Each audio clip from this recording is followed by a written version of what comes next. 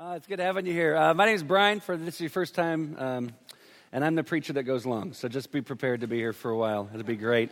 If you have your Bibles, take the book of Luke, chapter 5. The last couple of weeks I've been gone. 2 weeks ago I was up at Hume Lake in California, preaching at camp there, and saw great things happen. And last week I was in Massachusetts. Hume Lake bought a camp out there. I was there. I just got back yesterday. But I experienced something, and I'm hoping that by some groans that there means that there's some of you that understand this. I experienced something called a kidney stone. Yes! Pardon my French, those suck. They hurt. And you hear people say, it's worse than labor. I don't know if it is, because I've never done that either, and I don't want to, but I just figure, man. And then the doctor, I didn't like this part. And he comes and he goes, yes, it's a kidney stone. I was fine with that. He goes, it's only 1 millimeter, as if I'm like, wuss. And I said, no, it's not. It's the size of a fist covered in razor blades. I mean, you have no clue what you're talking about. So I got to experience that, but it lasted 90 minutes, the worst pain I've ever experienced in my life, and then got right back to preaching. So God was faithful. I just figured he didn't want me to preach Monday night, so I kept going on Tuesday. So other than that, great trip. Man, Massachusetts is great. Kidney stones, humidity, woo! Thankful for California. We may not have water, but we don't have humidity, so that's fine. And brown is the new green. So let's pray, and we'll jump into this. Jesus, we give you thanks, and I needed that last song to get me right. It's so easy to focus on things that are going on, or things I don't agree with, or things I'm frustrated about, and then to come back to holy, holy, holy. Jesus, it's always been about you. And God, if we ever get tired of giving you praise, there's not a problem with you or the message, there's a problem with us. And so I pray that you would continue to reveal yourself more and more to us, that you would blow us away, and that it would cause us to want to love you more, and that you would reveal yourself more, and we'd want to love you more, and that you would just continually take us deeper and deeper with you. You are so worthy of praise. If we think about it, the angelic beings have been singing that. And the saints who've gone before us have been singing that since they've known you. God, they have gotten tired of it yet. And so God, may we never get tired of that, just giving you praise. And so I pray that as we open your word, God, that you would convict us, encourage us, whatever's needed to draw us into a tighter relationship with you and to make us look more and more like Jesus. So God, we pray this in Jesus' name. And everyone who agrees says, amen. In Luke chapter 5, verse 1, the first three words of that verse stood out to me. Put a big box around them. On one occasion. It doesn't say on some special day. It doesn't say on a religious holiday. It doesn't say during a quiet time. It doesn't say while they're in the synagogue. It doesn't say on a Sabbath. It just says on one occasion. On one occasion, Jesus shows up. And it made me stop. Here's why I did it. This isn't like, prepare this for purposes. No, this is just me hanging with God. Here's why it stood out. Am I paying attention for God in the day-to-day on one occasion? Or am I just focused on him when it comes to quiet times and church times? Quiet times and we come together on Sunday, sing some songs. But the rest of my day, am I trying to be purposed in trying to hear him, trying to notice him, to be involved in this relationship with him? Because friends, honestly, Jesus did not have to come. Did not have to die on a cross, come back from the dead, did not have to beat sin and hell and death, did not have to do any of those things for me in order that I can read some religious book, say some prayers, and attend a group where we sing songs to a God that maybe we don't know that well. He didn't have to come for that. But why did he come? To draw us in to relationship with him. Not just special days, not just special moments, but all day, every minute of every day. Because here's what happens. When you watch CNN, when you watch Fox, it's hopeless, right? You watch the news, and some of you have bought into it. You're thinking, vote this person in, vote this person out. Jesus is on the throne.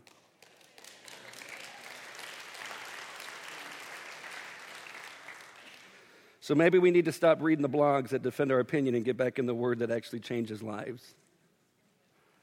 Jesus is on the throne, friends. He's never sat back and went, what do I do now? What do I do? Oh, I'll get my people to share all their opinions. No. What am I going to do? No, Jesus has already done it. I've read the end. He wins. So because he wins, he's won. He's in charge. He didn't come just so I could have a good little quiet time and I could read some Bible and sing some praise songs. He came that I could be reconciled to him, that I could be in relationship with him. He came that we could have this relationship with him that will absolutely revolutionize and change us from dead to living beings. Because guys, God's hobby is not to change us from bad people to good. God does the miraculous and takes dead people and makes them alive. That's what God does. I like that on one occasion. That's how Luke starts off chapter 5. Hey, on one occasion. What day was it? I don't remember. Just on a day, this certain time, on one occasion. While the crowd was pressing in on him to hear the word of God. That's why they came. It doesn't say they came for healings, even though I'm guessing that maybe some in the crowd were there just for the stuff. But there was something about when Jesus taught that people paid attention. There was something about when Jesus would teach that people just went, man, he doesn't teach like our religious leaders. He teaches as one who has authority. There's something about what he's saying. It's almost like he knows what he's talking about. But he's teaching the word of God. Guys, when's the last time it made you stop in your tracks? To open this, or you're on your phone, scroll through it, thumb up, move, slide it, and go, these are the very words of God. Well, Brian, I don't have time for it. Oh, you're too busy. Because in Revelation chapter 2, now this is why I don't suggest this. I was having quiet time in Revelation.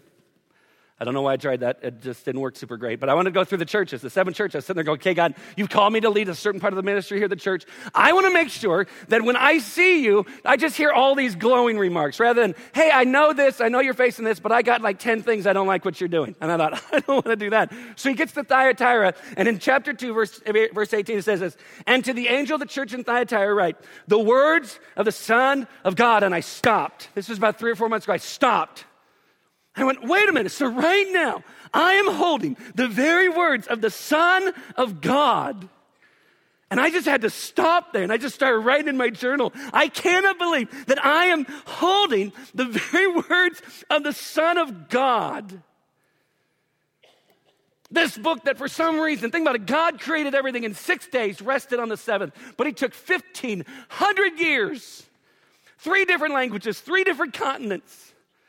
From authors that were kings to peasants, God took so much time to pen out this book that we could have his words, that we could understand his heart, we could understand his will, at least parts of it, we could understand what he wants us to do.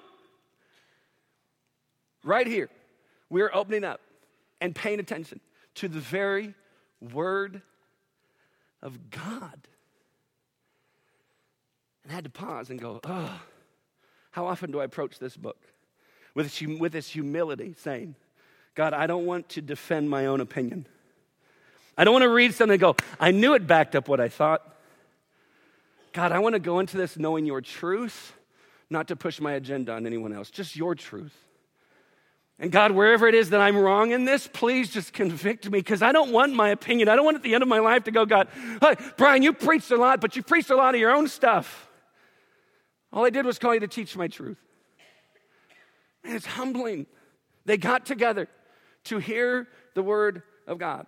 So if this is your first time, and maybe this is your first time at church ever, or maybe you've come back, like maybe you had this experience happen. You ever notice the crisis always invites us back? It's like the crisis going, you want to pay attention, this is going to get hard, I want God. So you come back. Maybe you're doubting. How dare we bring up the word in a church? That if we're all really honest, we've gone through seasons or are going through a season of doubt. You know what that's called? It's just owning our faith. We work through the doubts and we become our own follower of Jesus. Maybe you're confused or irritated. Maybe you already have all the answers. Maybe you're a legalist. Wherever we're at in the journey, are we coming in to hear the word of God? Or to just get through something to say, I did that for the week. Guys, that's why it's like so humbling. I was just sitting there going, God, I don't know how to do this. I mean, how am I supposed to in 95 minutes? I'm just joking. I'm not going to go that long. I'm glad you didn't laugh right when I said it. That's like, oh, they're going for it. That's good. How do I explain God in like 40 minutes? How am I trying to get them to understand you? Gosh, it's this impossible task. And that's what I do every time I open this, is going, I can't do this in a way that's honoring to you, that really paints a full picture of you. These people came together for the purpose of what? There's this massive crowd. They came to for what purpose? To hear Jesus teach the word of God. Goes on. He was standing by the lake of Gennesaret, and he saw 2 boats by the lake by the fishermen, but the fishermen had gone out of them and were washing their nets, so they're done with their work for the night. Getting into one of the boats, he didn't even ask. He didn't walk up to Simon and go, hey, can I borrow your boat? Don't you hate it when Jesus doesn't ask if he can interrupt? Don't you hate that? Like your life's going great. You just went through your day. It's all done. And then Jesus interrupts. And you're like, ah. It's weird that no one got up to Jesus going, what are you doing in the boat? You just let him get in the boat. Why? There's this massive crowd. They're there to hear him preach. Of course you can let him get in the boat, but at some point you just kind of go, why my boat? I was going to go home. I was going to check Facebook. I got things to do. It's lunchtime. No, there he is, jumps in the boat, doesn't even ask for permission. Getting into one of the boats, which is Simon's, he asked him to put out a little from the land. And he sat down and taught the people from the boat. Now, is Jesus like this prima donna? He's like, I don't want to teach from the land anymore. I want to preach from a boat. Simon, I'm going to get in your boat. Push me out a little further. Why would Jesus do that? Isn't it great that we have a God who understands acoustics? Isn't it great we have a God who says, hey, I know that sound will bounce off of water, not sink into it. I know that if I go out further, when I speak, my voice will bounce off the water and more people will hear what I have to say. Very practical. It's like when some people say, this is why he was trying to tell him this about God, that God is over the waters. I was like, okay, that doesn't make any sense. Here's what he did. Hey, they can't hear me. There's too many people, so let me go out further. Hey, now you can hear me better, right? Yeah, we can hear you. Then he keeps going. See, we have a practical God, too. He's not always just doing things. Hey, I'm just going to do this. It makes no sense. Let's just do this. No, we have a practical God also. So picture it. Jesus in a boat, pushed out a little further. People are listening to what he has to say. Verse 4. When he had finished speaking, that's where somebody's sitting there going, Brian, apply that.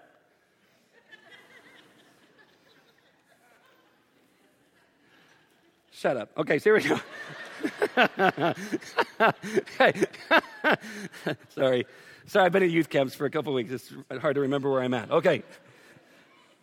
And when he had finished speaking, he said to Simon, put out into the deep and let down your nets for a catch. Simon answered, Master, we toiled all night and took nothing. Like, Jesus, hey, go. I know it's the middle of the day. Any fishermen in here? Anybody? No? Okay, good. Well, this doesn't make sense then. We might as well move on. Okay. Did anybody ever try it with Grandpa growing up? There you go. That's why you don't do it anymore. Okay, so you go. Me too. So he's always like, hey, Brian, we're going to get up at 4 a.m. I'm like, seriously? In the morning? Are we having breakfast? Yeah, I'll make you something. He'd like throw me a bone. Doesn't even matter. He's like, we're going to go fishing. 4 a.m. I don't even care that much. Even the fish are sleeping. So we get up 4 a.m. Why? Because that's when they're supposed to bite. You're supposed to go super early, super quiet. Water's cool. If it's too hot on top, then they go deeper. They won't. Anyway, he goes through the whole explanation. I could care less. 4 a.m. I'm just sitting there going, this is for you, Grandpa. I am not liking this right now. So imagine this is your job, okay? You go out. You make no money for the day. Nothing. Not 1 cent. You don't catch anything. You come back in, you're a little frustrated, right? If you're a businessman and you go out and you make nothing, you're a little defeated by the time you get back. So picture Simon doesn't catch one thing. He even has partners. Nobody has caught one thing. They're cleaning their nets. They're getting ready to go home, have some lunch, take a shower, and look at Facebook. They're getting ready to just go home, kind of relax until they get up early morning to go do it again. And Jesus goes, hey, Simon, I've got this great idea. Just put out into the deep water and throw the nets. Let's go again. And if you're Simon, aren't you sitting there going, why is he always talking to me? Like, why my boat? why not talk to James or John? They're sons of thunder. They're excited. They're passionate. I just want to go home. He says, we worked all night and caught nothing. And then maybe for some of us, that Jesus is asking you to stay faithful in the mundane. And our first response is this: God, I've tried that all night. That feels like you've been up all night. And for some, it's not all night. It's, God, I've been doing that for years. There's nothing. I mean, you don't see anything. Okay, maybe some of your marriages are just like, oh man, they've just been stretched. It's almost ready to break. And you're like, I've been doing it and nothing's changing. And here comes Jesus going, hey, let's keep trying the same thing. Maybe you're in a ministry, you're sitting there going, does it ever end? I mean, I'm trying to help these people, and I'm trying to show them Jesus, and it just seems like the numbers get bigger and bigger, and it's like, God, what am I doing? And you get discouraged, like, why even try tomorrow? And Jesus is going, let's just do the same thing. Come on, just do it again. Maybe some of your parents are sitting there going, gosh, I just want my kid to know Jesus. And I've told him, and I've shared, and I've tried to model what it looks like, and nothing's changed. It's kind of like it's hopeless, and Jesus is going, just one more. Come on, one more time. There's this relationship that's been broken, and you've tried to heal it and fix it, and you're like, I got nothing left. And Jesus is saying, just one more time. What if today is on one occasion? What if that's what today is? Guys, I know we can just look at the fact, okay, it's failing, nothing's changing, I can't see anything turning about in any direction that's absolutely positive. Why keep going? Because on one occasion, Jesus showed up on a normal day and looked at Simon and said, hey, let's try this. I already did that. Nothing came from it. But then watch Simon's response. Master, we toiled all night and took nothing, but at your word I will. And I stopped right there. But because you said so, I'll do it. Because you said so, I don't see how it's going to work. I completely disagree with you because I've noticed I've tried it, nothing's changed. I've tried it, nothing's changed. But because you say to do it, I'll do it. Which comes down to this. You have to answer the question. Is Jesus worth it? Is he worth it? I'm not asking, hey, are the people involved worth it? I'm not asking that. That for some of you, you're so tired of the people involved in it, you're saying, no, they're not worth it. The ministry you're involved in, the discouragement that you're experiencing, you sit there and go, nothing's changing. And it just keeps getting bigger and bigger. I'm not asking, are the people worth it? I'm asking, is Jesus worth it? Simon's response in that moment had nothing to do with the fish, had nothing to do with the crowd. It had everything to do with him answering the one question, is Jesus worth it to do the same thing again, even though I don't see how it's going to be any different? Is he worth it? But at your will, or but at your word, I will let down the nets. And when they had done this, they enclosed a large number of fish, and their nets were breaking.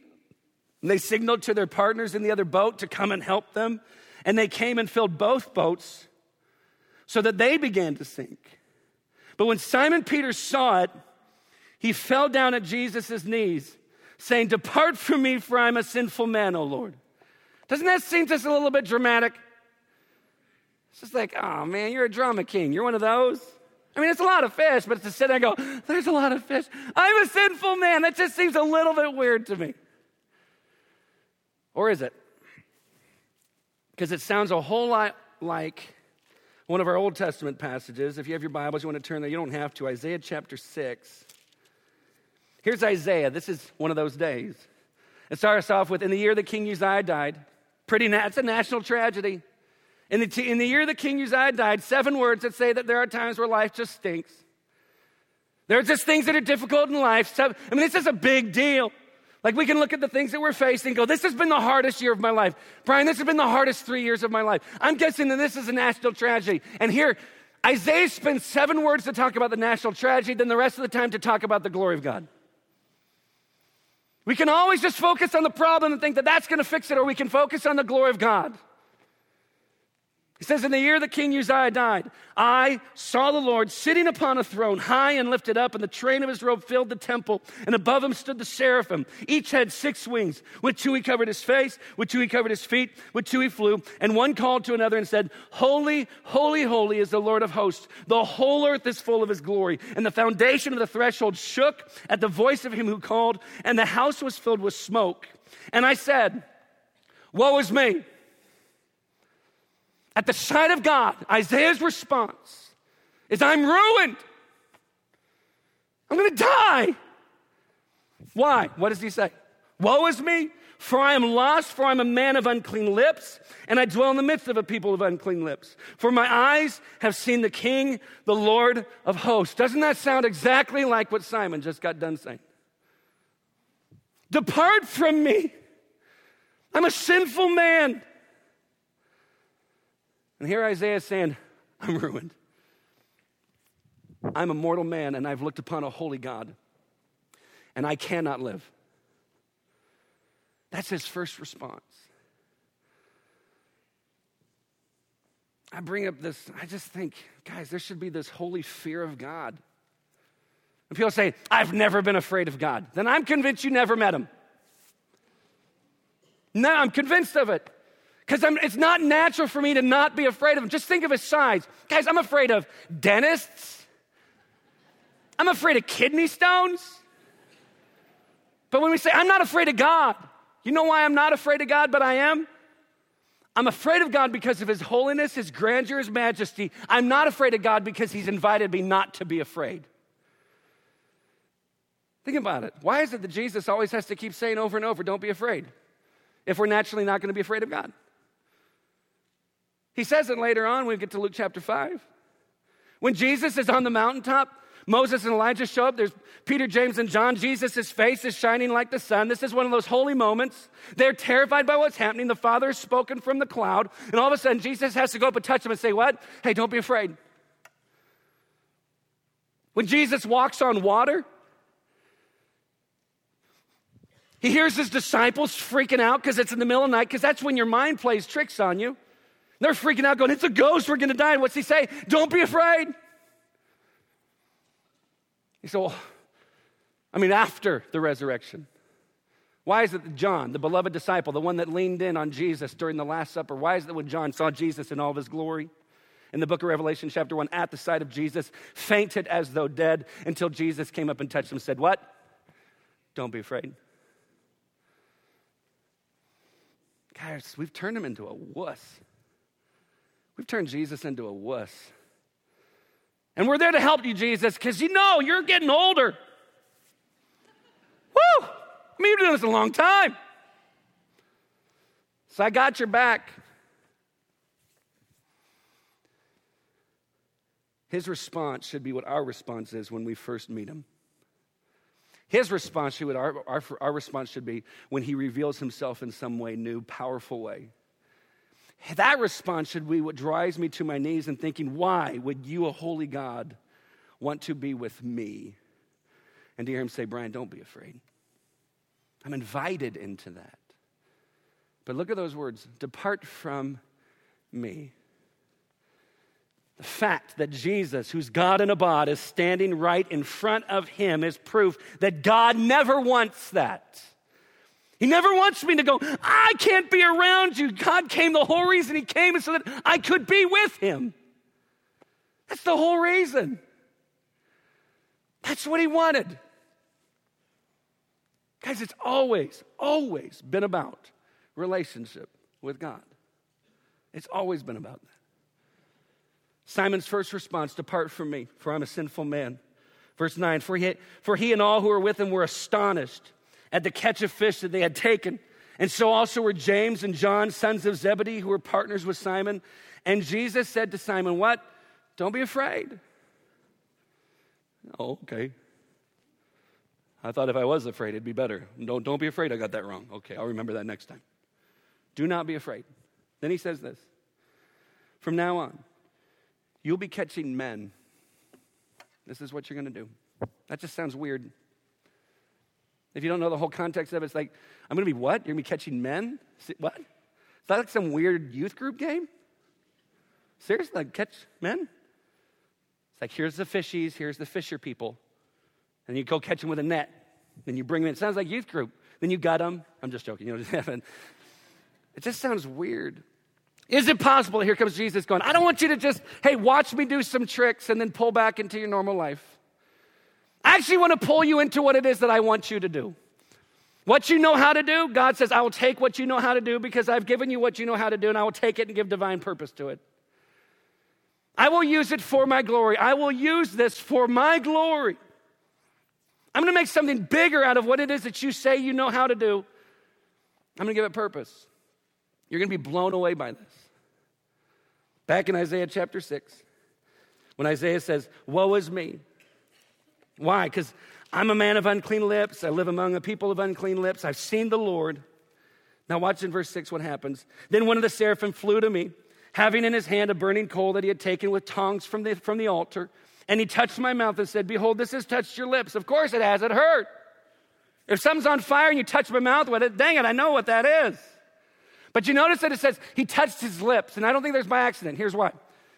When Isaiah comes out and says, I'm a man of unclean lips, and I live among a people who also have unclean lips, and then God says, okay, I'm going to take care of that which you are ashamed of. I'm going to take care of that sin, that specific thing. So he touches his lips. He could have touched his face. He could have touched his kidney. I mean, he could have touched whatever, but he touches his lips. It's like God here comes saying, I will come to you because you can't come to me. I will take care of that which I need to take care of in order for us to have relationship. I will do that. You say, well, it's the seraphim. Seraphim do not do anything outside of what it is that God commands them to do. This was of the will of God. Then watch the last part of that. The last part of that altercation says this. And he touched my mouth and said, behold, this has touched your lips. Your guilt is taken away and your sin atoned for. Your guilt. Isn't regret horrible? That's what we're going to look at tonight. You see on your title it says, Too Good to Be True, Part 1. That's today. Part 2 is tonight. Regret's powerful and it's destructive. You know that one thing, if you could take it back, that one decision that's just kind of jacked up your life a little bit, and it's been going on for years because of that one thing. Or for some of you, it's that one thing that nobody else knows about, but every single time the word conviction comes up, or every single time the concept of guilt comes up, or every other time when you hear that Jesus paid for our sin, that thing pops up and you just sit and go, God, I'm so sorry. Forgetting that the Bible says as far as the east is from the west, so God has removed our transgressions from us. The guilt that you're experiencing is not from God. It's the guilt that we either have for ourselves because we did that, or the enemy just keeps throwing it back at you. But God's saying, I forgot what you're talking about. It's paid for. It's over. Did you notice Isaiah's prayer also? This one's hard for me. You ever get in trouble? Remember when you're in school?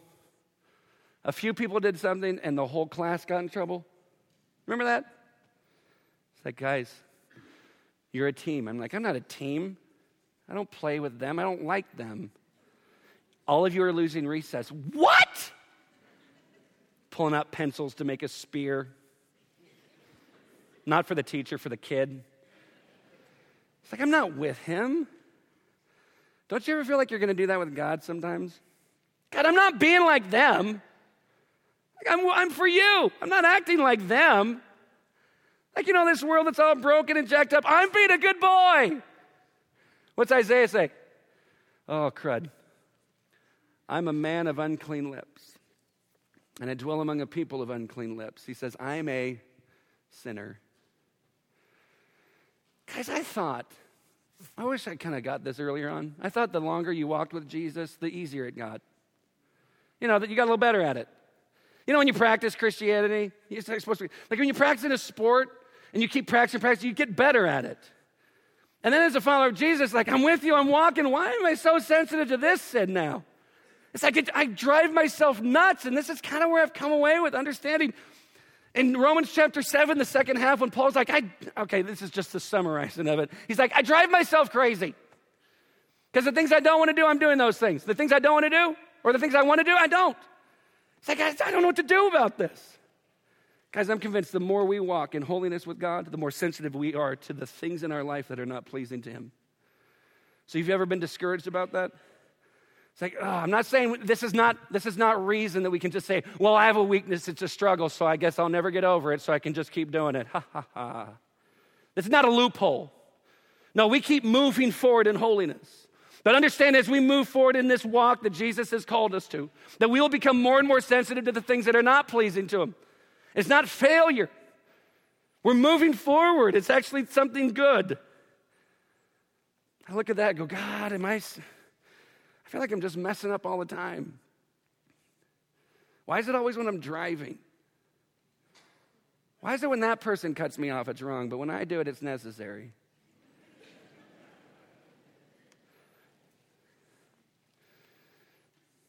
Back to Luke chapter 5. Jesus says, don't be afraid. From now on, you'll be catching men. And when they had brought their boats to land, they left everything and followed him. Now, here's the thing. If you take Luke chapter 5, you go to the end of Matthew chapter 4. And I've preached Matthew chapter 4 before, and they left their nets and followed. They left their nets. James and John left their nets and their daddy in the boat and followed. I've never connected these two. Cheryl Gardner came to me after the last service, and I went, my head just exploded, kind of, just symbolically. But I was just like, wow, this is incredible. They just had the greatest catch of their lives. Boats are sinking. Guys, this is like hitting the lottery. This is that big business deal that you've had. I mean, this is more money than you've ever seen before. And Jesus says, hey, come follow me. I'll make you fishers of men. Okay, come follow me. I'm going to give you something to do. You know, I'm the one who just said, hey, let's go out in the time when it's not supposed to work. You're going to catch so many fish, it's going to blow your mind. And as they come in, it's like this. Jesus gives the invitation. They can look at their boats and what they've made. They can look at their nets, all these fish. They can look at this monopoly of owning the fishing business. And then they look at Jesus and they have to answer the question, is Jesus worth it to give this up, to just go with him, and he's not telling me where I'm going? Woo! Right here, business deal of the decade. And Jesus says, it's your choice. Leave it and follow me. Can I get it back later? He never says, hey, follow me, I'll give you more. He says, come follow me. I'll make you fishers of men. Notice how it always comes down to this. Is Jesus worth it?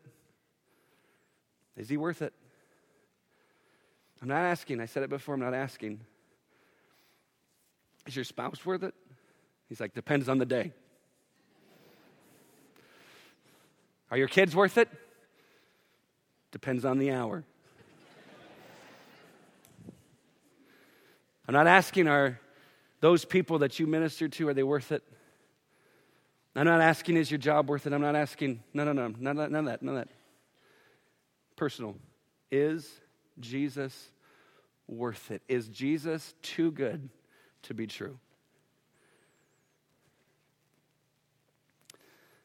I don't remember if I said the last time I taught this, but I was having this conversation with a young adult over the phone. I was driving back from Central California to come down here, get ready to leave for the next trip. And I don't know if you've been to the Central Valley and you're driving down the 99. Not a lot to do. So we had a great conversation. It was like 2 hours. I'm like, whoa, that went by quicker than I thought. And as we're talking through things, and she's bringing up regrets of the past and talking about things she'd done in the past, and she's a total lover of Jesus now the past 2 years, I'm like, I can't believe where she's come out in 2 years in her walk with Christ. And I'm just talking through it, and I'm just talking about the gospel, and she's listening, and she's like, yeah, but it's too good to be true. And I went, that's the gospel.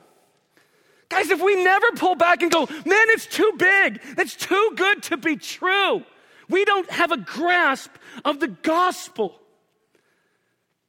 While I was an enemy of God, God came for me, took my place because of what I've done, died in my place, came back from the dead, jacking up death, sin, and hell, so he could have me while I declared myself an enemy of God. That's what he did for me. And that's what he's done for us. I look at that and go, too good to be true. Too good to be true. And as she kept saying it, I don't know if I can get it. It just doesn't seem like it. And I think I shared this last time, but just as a reminder, that some of you, you've accepted forgiveness for the purpose of salvation, but have you accepted it for the purpose of freedom? Let me ask you again. You've accepted forgiveness for the purpose of salvation, but have you accepted forgiveness for the purpose of freedom? Freedom. That regret, paid for. When you surrendered your life to Christ, declared justified, declared holy, made righteous. That when God looks on you, he sees righteous and holy, not because of you and not because of me, but it's been imputed to us. Too good to be true. So here it is. Jesus gives the invitation. Decade. Deal of the decade. Not sure where we're going. What do? They left everything and followed him. Because at the end of the day, they said this, Jesus, you're worth it. You're worth it. Is it that kind of intimate relationship with Jesus? Jesus, you are so worth it. You're so worth it. I cannot believe that God is that crazy about us. He's worth it.